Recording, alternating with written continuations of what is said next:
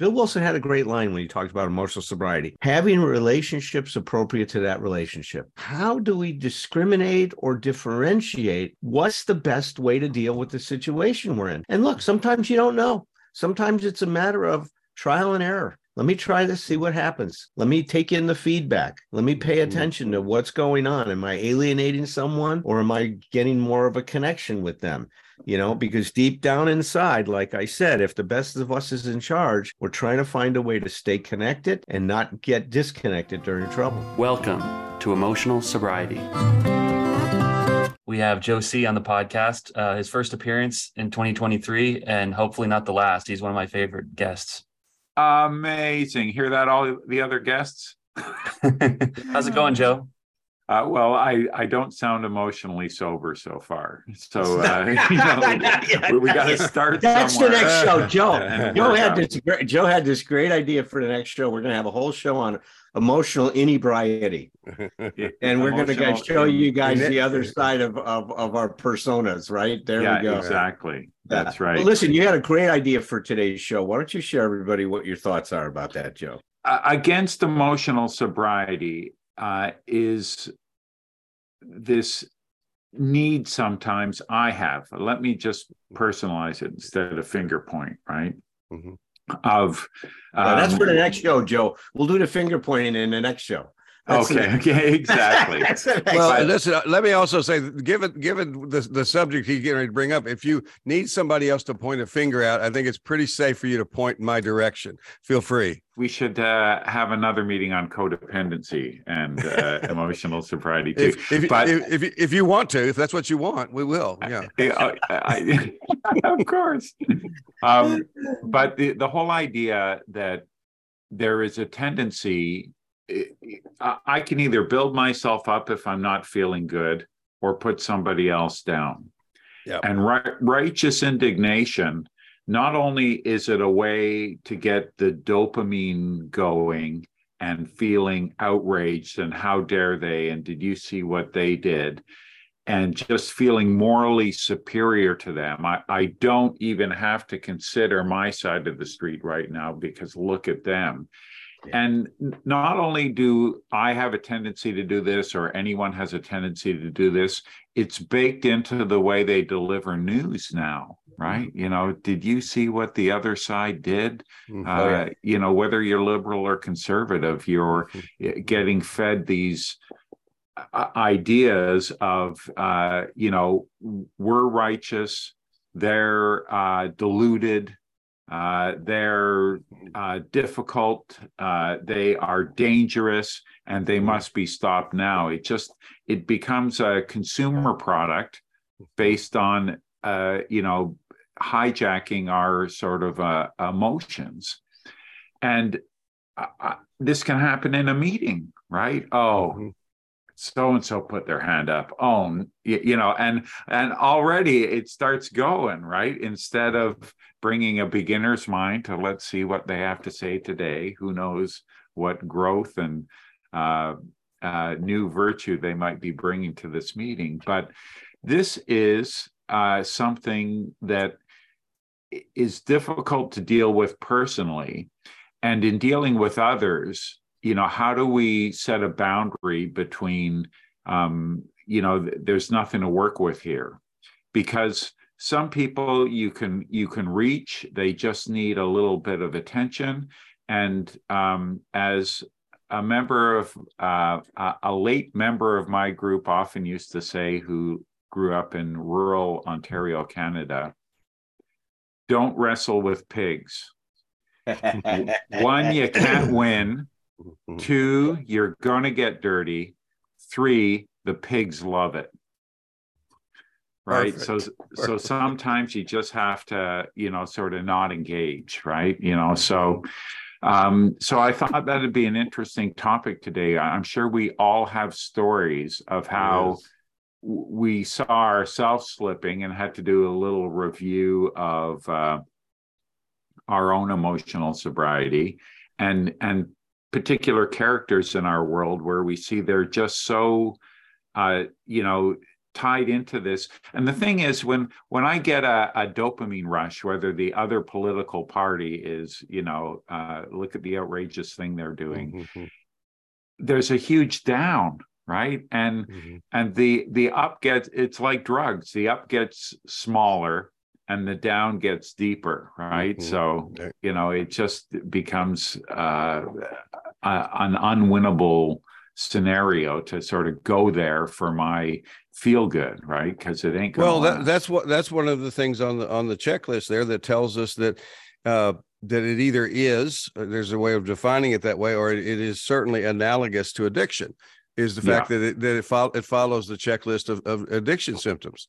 And I love how you started with the the national or the global picture, and we also go bring it back all the way to our personal relationships, like in meetings or in marriages. By the way, we do that. It's like, because one of the things that I believe, as far as pardon my I'm allowing my hippie self to speak now, is in terms of contributing to healing in the world, is and emotional sobriety basically is that it's always, you work always from the inside out.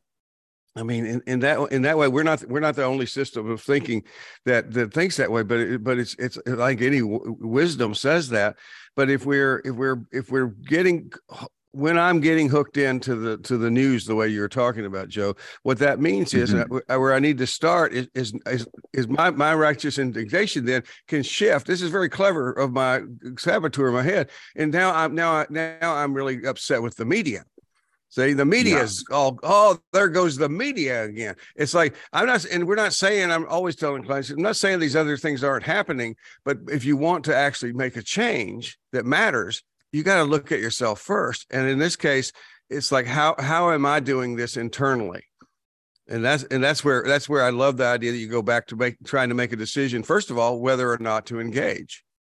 Right. I was really pro Bernie movement in 2020. And there was a lot of, and this came about during the time of COVID and during the time of Trump's shenanigans and George Floyd.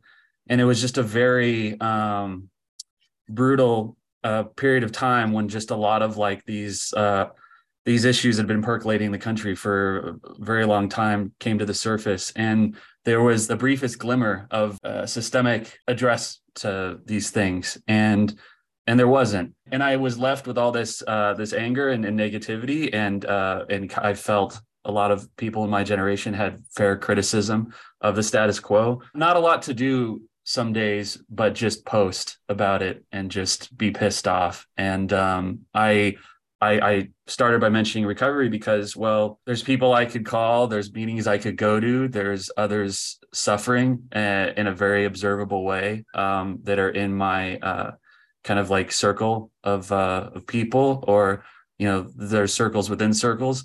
And so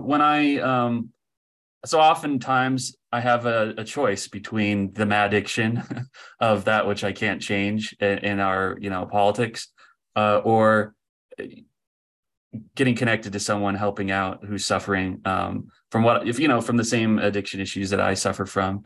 And that's been my, a little bit of a saving grace, I guess, through all this. But like, yeah, certainly like the powerlessness in the face of this grinding machine, is something that I only know how to answer with anger, I think, in a lot of ways. And that's my entry point to all this, I guess I'll say.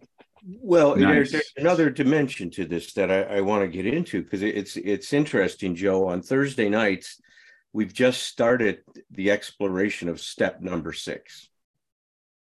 Like, we're entirely ready to have all these entirely ready to have God remove all these defects of character, right? And so we've started a discussion of that, and we're going to be going on for the next several weeks.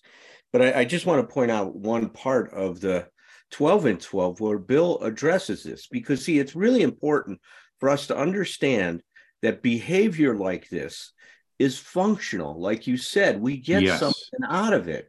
I mean, there was a whole movement in psychotherapy for a while that was, what is that doing for you, right? That was the question the therapist would ask the client. So if they were angry, what are you getting out of that?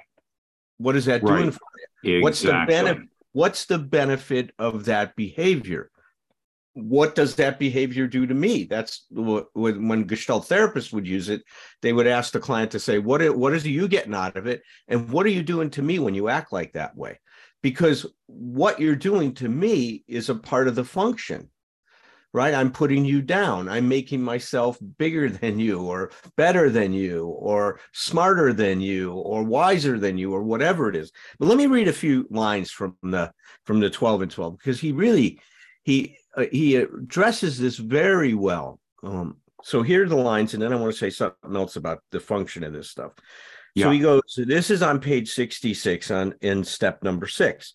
What we must recognize now is that we exult in some of our defects. We love them. He goes, we love them. Who, for example, doesn't like to feel just a little superior to the next fellow, or even quite a lot superior? He goes, self-righteous anger also can be very enjoyable. In a perverse way, we actually take satisfaction from the fact that many people annoy us.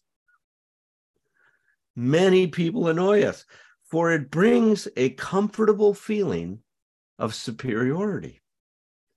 Gossip, barbed with our anger, a polite form of murder by character assassination. He doesn't pull any punches on that one, right? Yeah, no way. Murder by character assassination has its satisfactions for us too.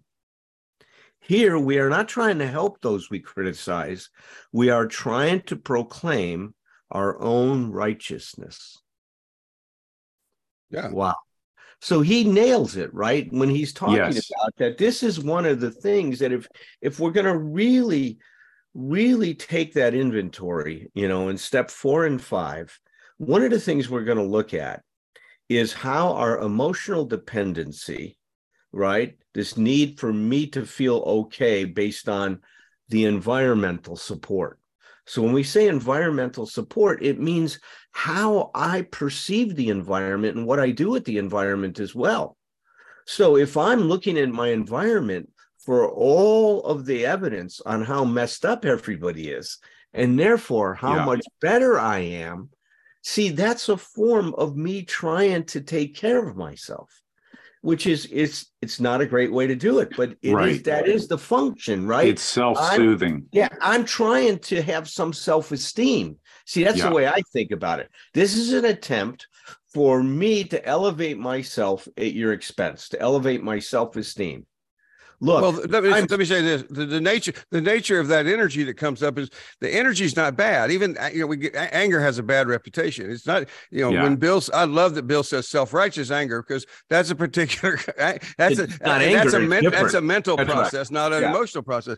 So and taking what you're saying, going back to what the thing I went to with what Patrick shared is.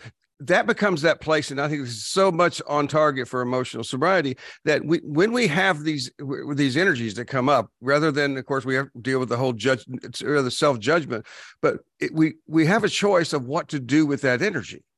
And what and Patrick gave that he basically says with recovery he can take that energy. He's watching himself, and I mean all of us have had experiences where you sit there and you're acting out in a way that is not healthy, but you don't feel like you can do something about it. You're just watching yourself fuck up.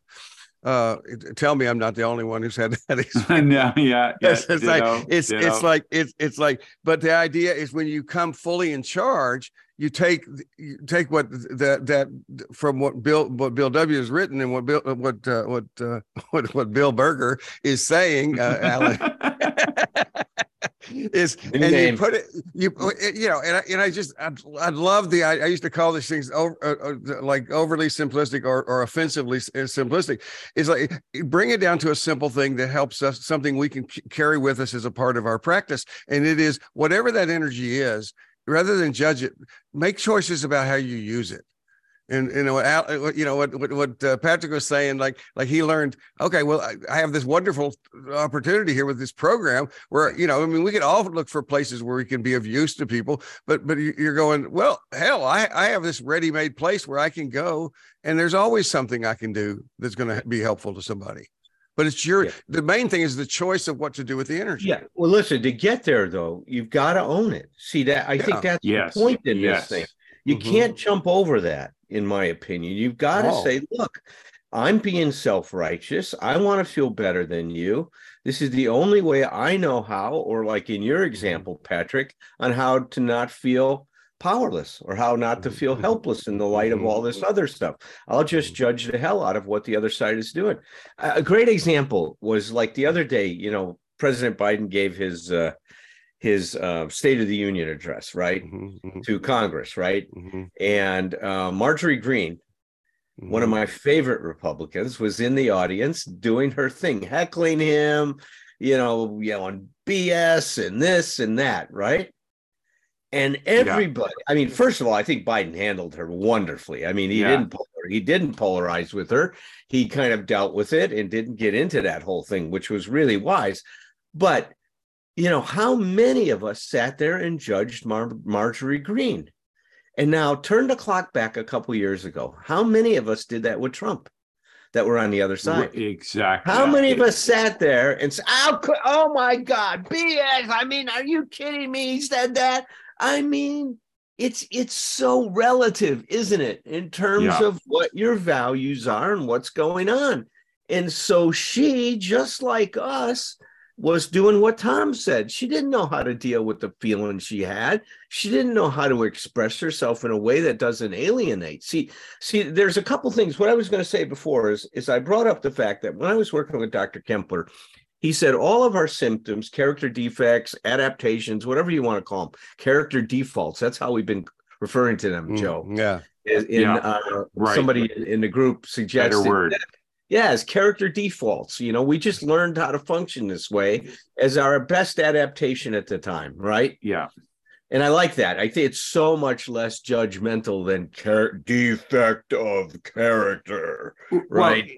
Well, that treats it like a cancer that has to be removed. And how can you remove half a coin? Right. Remove it. You're right. So here's the three things that Kempler said. So all symptoms do three things. First of all, they economize our distress. If I'm not feeling good about myself, if I'm feeling powerless, like Patrick was referring to a minute ago, if I become self-righteous, guess what I've just done? I've addressed my powerlessness by having power and judging the other person or the system or whatever I'm in relationship to. So that's number one. It economizes our distress. Number two, it tells us what's missing. Yeah. I don't know how to feel good about myself in any other way. As Tom was saying, is that anger is not a bad thing if you use it for connection to enhance or enrich an encounter rather than get alienated from it. And see, that's one of the things I tell people is try to become aware, is what you're doing enhancing your encounter or is it diminishing it? Is it enhancing or diminishing it? So the second thing is it tells us what's missing. And the third thing is it tells us what's needed. It says, look, I need to find a way to feel okay about myself or to deal with my powerlessness in a way where I don't become righteous, where I keep this I to thou relationship. I keep connected during trouble. And see, this is the thing that is so hard, Joe, is how to stay connected when there's tension and trouble in a relationship rather than get alienated and disrupt the connection. And if you want to disrupt it, self-righteousness will do it every time. It's the ultimate, narcissism of small differences. Right. Like both parties love their country. Both parties want prosperity for all, right? Yes. But we get caught up in the small differences. There was an article by a psychologist named Jeremy Sherman in Psychology Today. He does this whole series on, you'll love this, Tom, jerkology.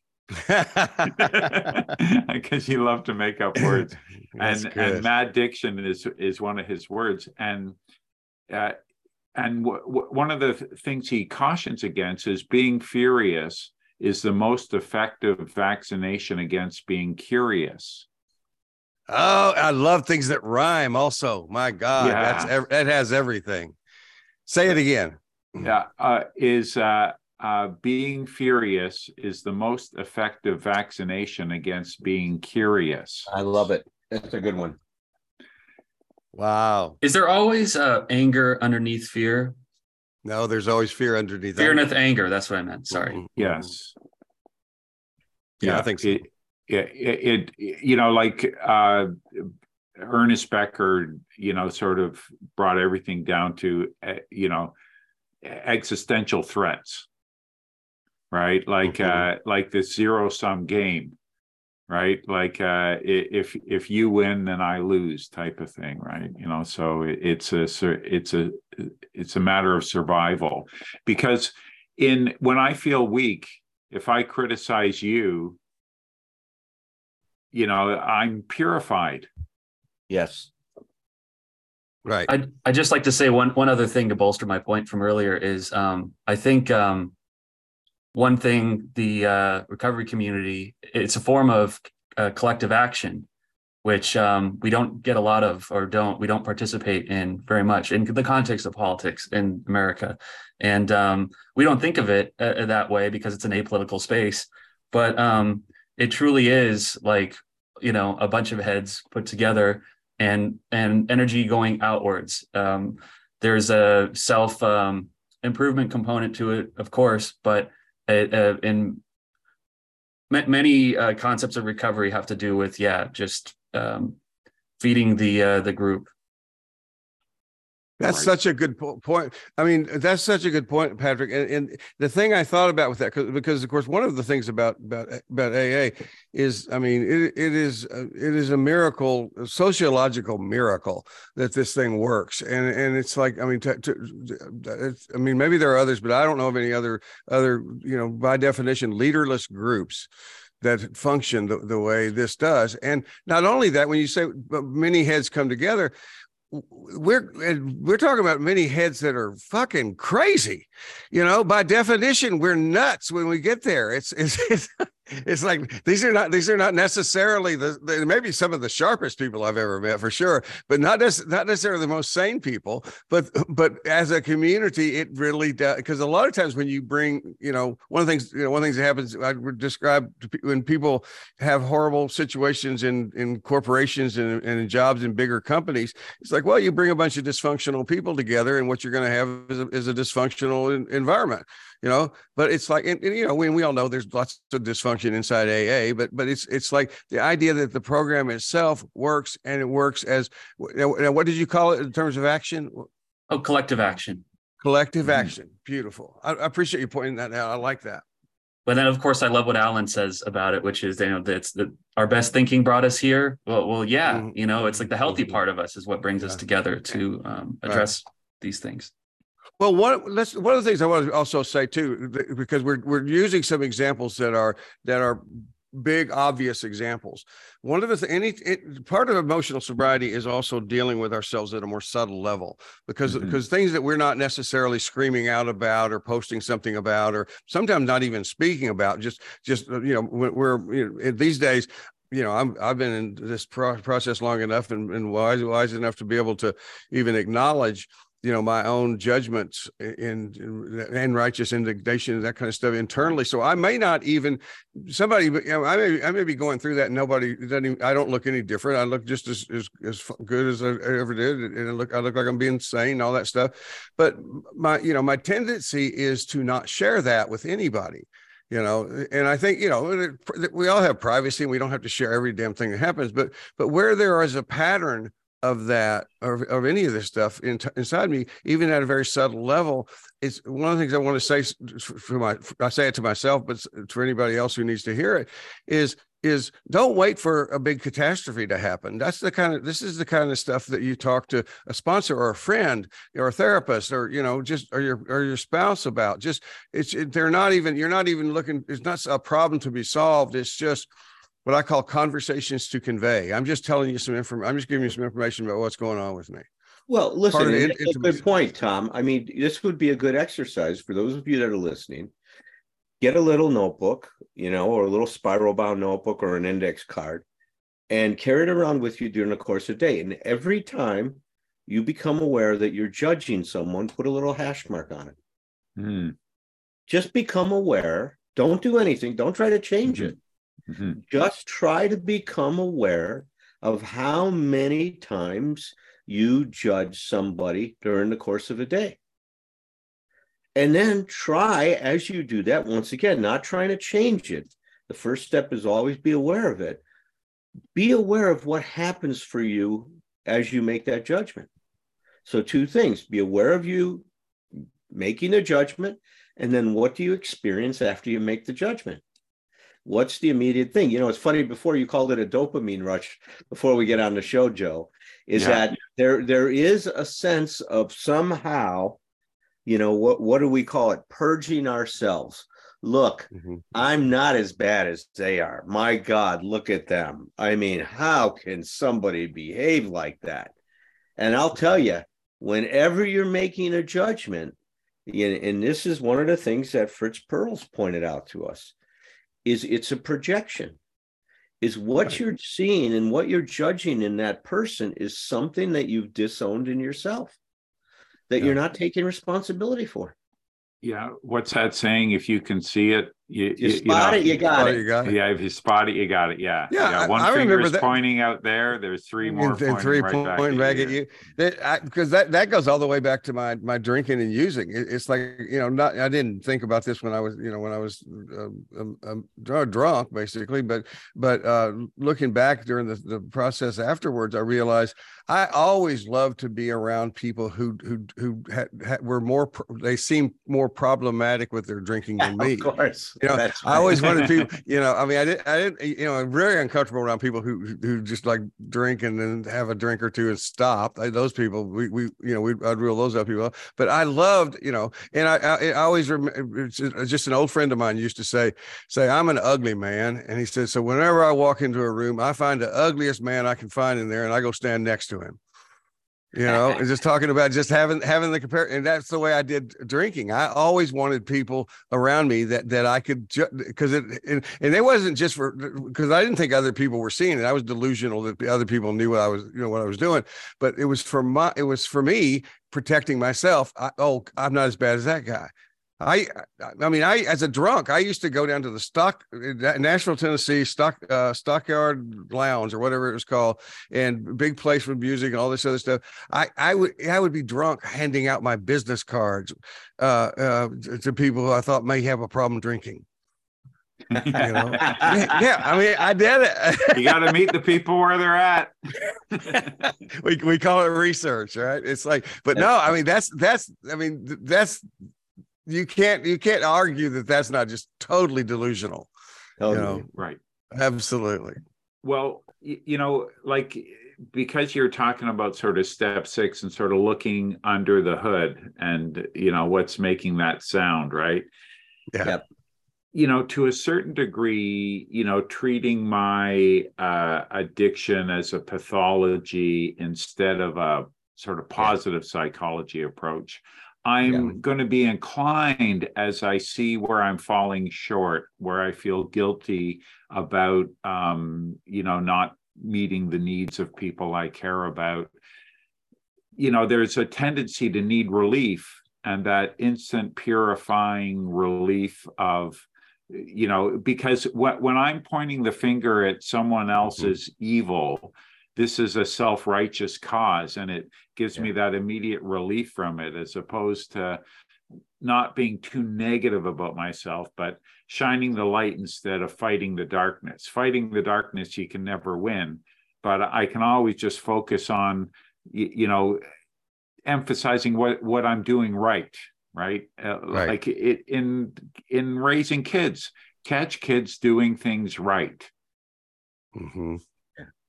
And they're going to respond to that, or responsees. Well, right.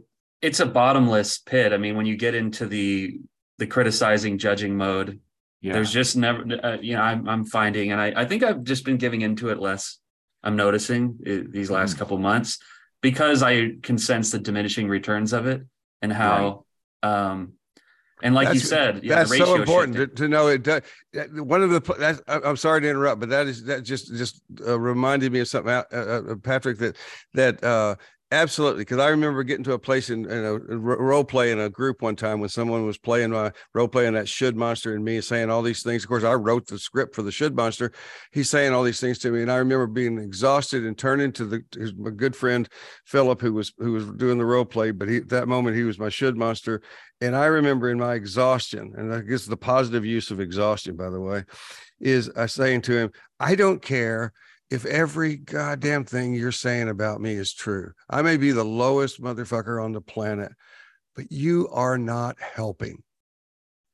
And that's what you just said. You're not. And I felt a relief. I could feel it in my body when I say it, when I just redo it. It's like, it was, I had a lot of ways to go to where I needed to dismantle all these lies that were being told to me. But at that moment, I got something off of me because I was able to say what you're saying is like, this is not useful to me. Not helpful at all. Yeah. And what was helpful was what Alan was talking about, just being self-aware, seeing in doing this review of what's making noise under the hood, just writing it down, that sort of mindful approach to, why am I distracting myself with righteous indignation? Right. It's productive am I overcompensating for? Right. Yeah, it's productive self-criticism. It's like that's one of the things Alan and I have been talking about a lot, is that we were talking about how just the term self-criticism has become lost, absorbed into this idea where it's equated almost immediately in sometimes some recovery circles as bad, as always bad, as and what we're doing is this is where my English major comes in. It's like, this is where we need some semantics. We need to define some terms, and for us, one of the things we've been talking about is we need to make a very distinct difference between practical and useful self-criticism and self-condemnation. It's like we talk about, guilt is about something you've done that you can maybe correct or at least acknowledge, and shame is about who you are. But it's like, but yeah, when Alan describes that's the use of practical self-criticism, where you're actually in there working on things. You got the hood up, like you said, Joe, and now we're actually making some progress, making some changes. Yeah. Yeah. Well, and let's add another dimension to this thing in terms of what we're discussing here. See, what we're saying, and this goes back to what you said, Tom, is that anger isn't always, quote, a bad thing, right? Yeah. Even if I'm aware that, look, when I look at Hitler, although I see that we may have a few things in common, I don't like what he did, and I don't like what he stands for, and I would join the service and fight against the Nazis all day long, because I don't like that. I don't like it. It pisses me off that somebody uses their power in that way. Not to say that I haven't used my power wrong at times in my life. I have.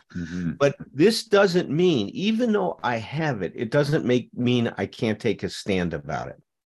See, and that's very important, that we don't use self-awareness to erase ourselves. See, we get to this point where, we think we got to be saints to be okay. And no, you need to be human to be okay. You got to embrace your humanity. And that means you have values that you honor. I value freedom. I mean, that's a big part of emotional sobriety and why it turns me on so much. I love our democracy. I will fight and defend our democracy, and I'll give my life for it. That's how much it means to me. That's the bottom line inside of me. So let's please don't hear anything we're saying as a way of erasing yourself. We're not asking you to erase yourself. We're asking you to become aware of yourself, become aware of how you're functioning and what's important. It doesn't mean that you're going to accept everything and that everything's okay, because some things are not okay. And it's important for you to stand for yourself. And that's the other difference, is when you get this, you learn to stand for yourself, not against anybody else. Mm-hmm. You know, I went to 2 back-to-back, not necessarily back-to-back, but I went to some secular AA meetings that Joe invited me to. And a particular flavor that I really liked about them is that some of the participants were very open with about their resentments and their anger about, you know, whatever things that were done a little bit differently in meetings they'd attended in the past, or you know, whatever you know, feelings happen to be bubbling up to the surface. But like the whole naming it to claim it, or naming it to tame it. I don't know which one. Yeah. Name it to claim it. Both. Name it to claim it. Both. Yeah. You gotta claim it before you Name tame it to tame it. Right. You but claim it before you tame it. But I mean, I've had that tendency, as Alan said, to kind of want to jump over the resentment itself, because I could sense, you know, there's some toxic aspects to it. But first step should be recognizing it and giving it some oxygen, right? Yep.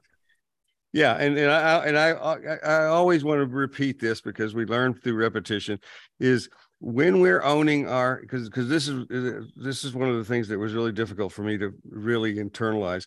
When we're really focused on owning our stuff, claiming our stuff, we are not saying, and this is part of what Alan's saying also, is like, we are not saying there are not problems out there. We're not saying that this is, because it's dangerous, because most of us who come into this work are already good at the self-condemnation part. So we can naturally get lost in that deal where it's like, you know, go with your talents. Oh, I can condemn myself till you know, the day doesn't exist anymore. It's like, but it's you know, inside out. It's like what Alan's saying, you can use your energy, and anger is just an energy. It's a beautiful way you said that, Alan. Anger, I just finished writing, I'm working on writing, I'm about to finish up a little short thing about anger. Anger has gotten a bad reputation. I'll send it to you guys. I'd love your input. Oh yeah, great.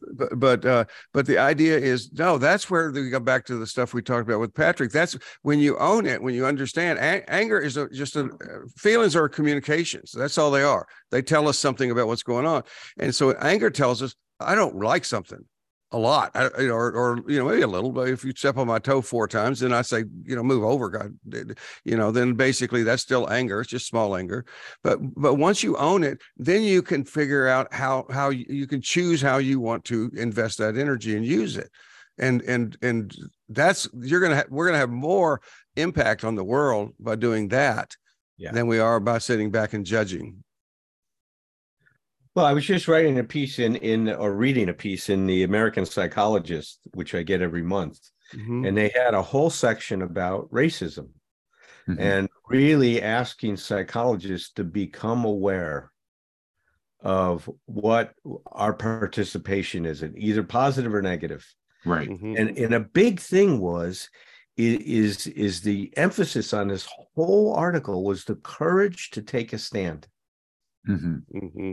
It was very interesting, and they made such a point that taking a stand does not mean becoming violent.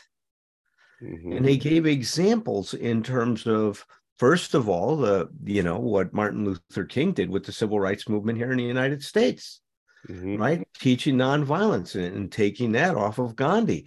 And then how Cesar Chavez used the same thing to empower the migrant farm workers. Mm-hmm. In California, in terms of the thing. And he said that the most powerful changes have taken place through nonviolence. Mm-hmm. Now, sometimes violence is necessary. The American Revolution is an example of that. What's going on in Ukraine? I mean, I just don't see any other way. The invasion of Europe, in terms of fighting Nazi Germany, landings on Normandy and stuff like that, those were all very important. Many people gave their lives for that, but there's a range, right? And it's almost like what's what's the best response? And Bill Wilson had a great line when he talked about emotional sobriety, having relationships appropriate to that relationship. How do we discriminate or differentiate what's the best way to deal with the situation we're in? And look, sometimes you don't know. Sometimes it's a matter of trial and error. Let me try this, see what happens. Let me take in the feedback. Let me pay attention to what's going on. Am I alienating someone, or am I getting more of a connection with them?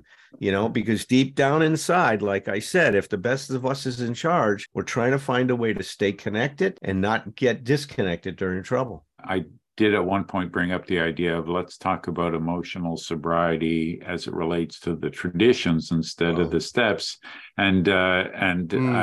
When I'm out of the room, I'm sure you go, oh my God, that's going to clear the room. Who wants to listen to poor guys talk about the traditions? But that's it. You go from, sort of self-healing to now, what can I do with this healed self other than be in the service of others? And you go from, the sort of 12 steps to the three-legged stool of the whole recovery community is recovery, unity, and service. So yes, you can't just have one leg and have the stool stand up. You need all. It's not a good stool. Not a good stool there. Yeah.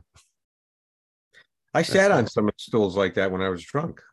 Yeah. At least the stools were fine, Alan. It was me. You think it was me? Why did I keep falling off? What was that happening? I thought it because it had one leg. Then we've come full circle. Alan's blaming the stools. It's like damn stools. If they'd make these damn stools better, I wouldn't fall off so often.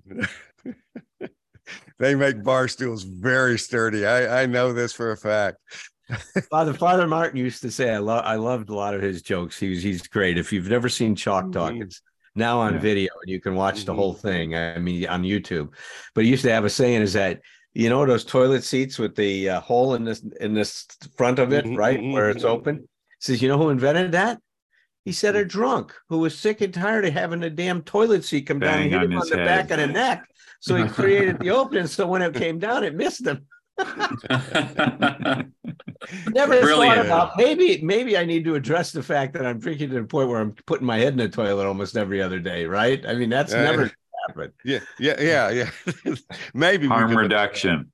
Yeah. That's right. The new toilet harm reduction. That's right. That's exactly what it was. That was the first form of harm reduction. First intervention. That's good, Joe. Well, this was a great discussion, you guys. I mean, such a powerful discussion to look at, to become aware of these things and to see what other possibilities exist. I mean, I love defining recovery as the discovery of new possibilities. Yeah. Right? And that's what our show is about. That's what you bring oftentimes, Joe. I'm a big fan of your work and what you've done. And I want to plug your book again, Beyond Belief. Agnostic Musings for 12-Step Life. I'll tell you, man, it's just outstanding. You did some great research on that, and your musings are wonderful. I love musings. That's great. I love that. Well, it means he's either playing music or thinking about it. Very good, Alan. Very clever. Right. Well, we of course, the three of us will take a vote afterwards to be sure. But I'm going to tell you, Joe, I believe unanimously you're going to remain our favorite guest. Yes. For the rest of this episode. Yeah, but that's it. At least that's all we have. Fickle. Joe, we're not that fickle. No, we live one episode. We're probably more closer to dimension. We're going to be fixed on it. And by the way, we'll only remember that you've been the only guest that's been on our show. That's right. It's one episode at a time, boys. It's for us at this point in time. What happens up in Canada with the Super Bowl? You guys get into this thing, or this madness happens in America on once a year? Yeah, we have our own Grey Cup, because we have our own Canadian Football League. But I mean, in this whole thing, there's tens of thousands of people watching, but, fans of sports are a minority. Just like when I'm crazy about a band, I think everyone's thinking about the show, everyone's going to the show. And really, you can fill up a stadium and it looks like everybody's in this together. But most of the people in America aren't watching the Super Bowl. They're doing something else. You just remind me of a conversation I had with someone. I've got to keep their name confidential, but very famous musician. And he was talking about the first time he played at a stadium that held 70,000 people. He walked out on stage and saw every seat filled. And he goes, why are they here to see me? I mean, his self-esteem was so low, he could not wrap his head around they were there to see him. Right. It's kind of sad, isn't it? Mm. Probably not, because you probably helped him. Yeah, well, listen, recovery helped him tremendously. Yeah. Now he can go and enjoy and see that what he's actually doing is a service. And that's the way I've kind of thought about people entertaining. They are servicing us, right? They're acting, and they wouldn't be here if we wouldn't be there if we didn't choose them. Yeah. You know who I've really come to appreciate recently is the depth of Bruce Springsteen's writing and work. Mm-hmm. I mean, my God, he's a very deep thinking man, and really writes reflecting so much of the heartbeat of what's going on. Like his album, The Rising, after 9/11, I think is one of the all-time, I don't know if you guys have never listened to it, put it on and listen to it. It is one of the all-time best albums I've ever written in response to an event. Mm-hmm. It was phenomenal. Yes, sort of absolutely capturing the zeitgeist of what was going on. Oh my God, it was so powerful. Every song. I mean, after 9/11, and I think it came out a couple months later. Mm-hmm. I mean, he was so inspired to write it. I would sit and cry. I mean, it's that powerful. So anyway, great show, man. You bet. All right, we'll see you next week.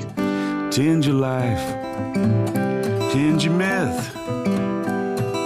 Cultivate your narrative with whomever you're with.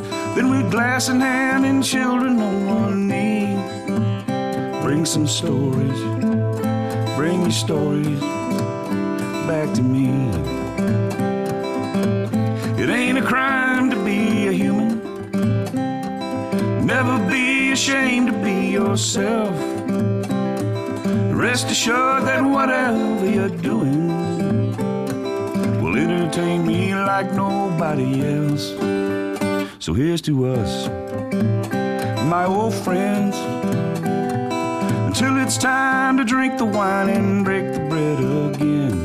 With glass in hand and children on one knee, bring some stories, bring your stories back to me.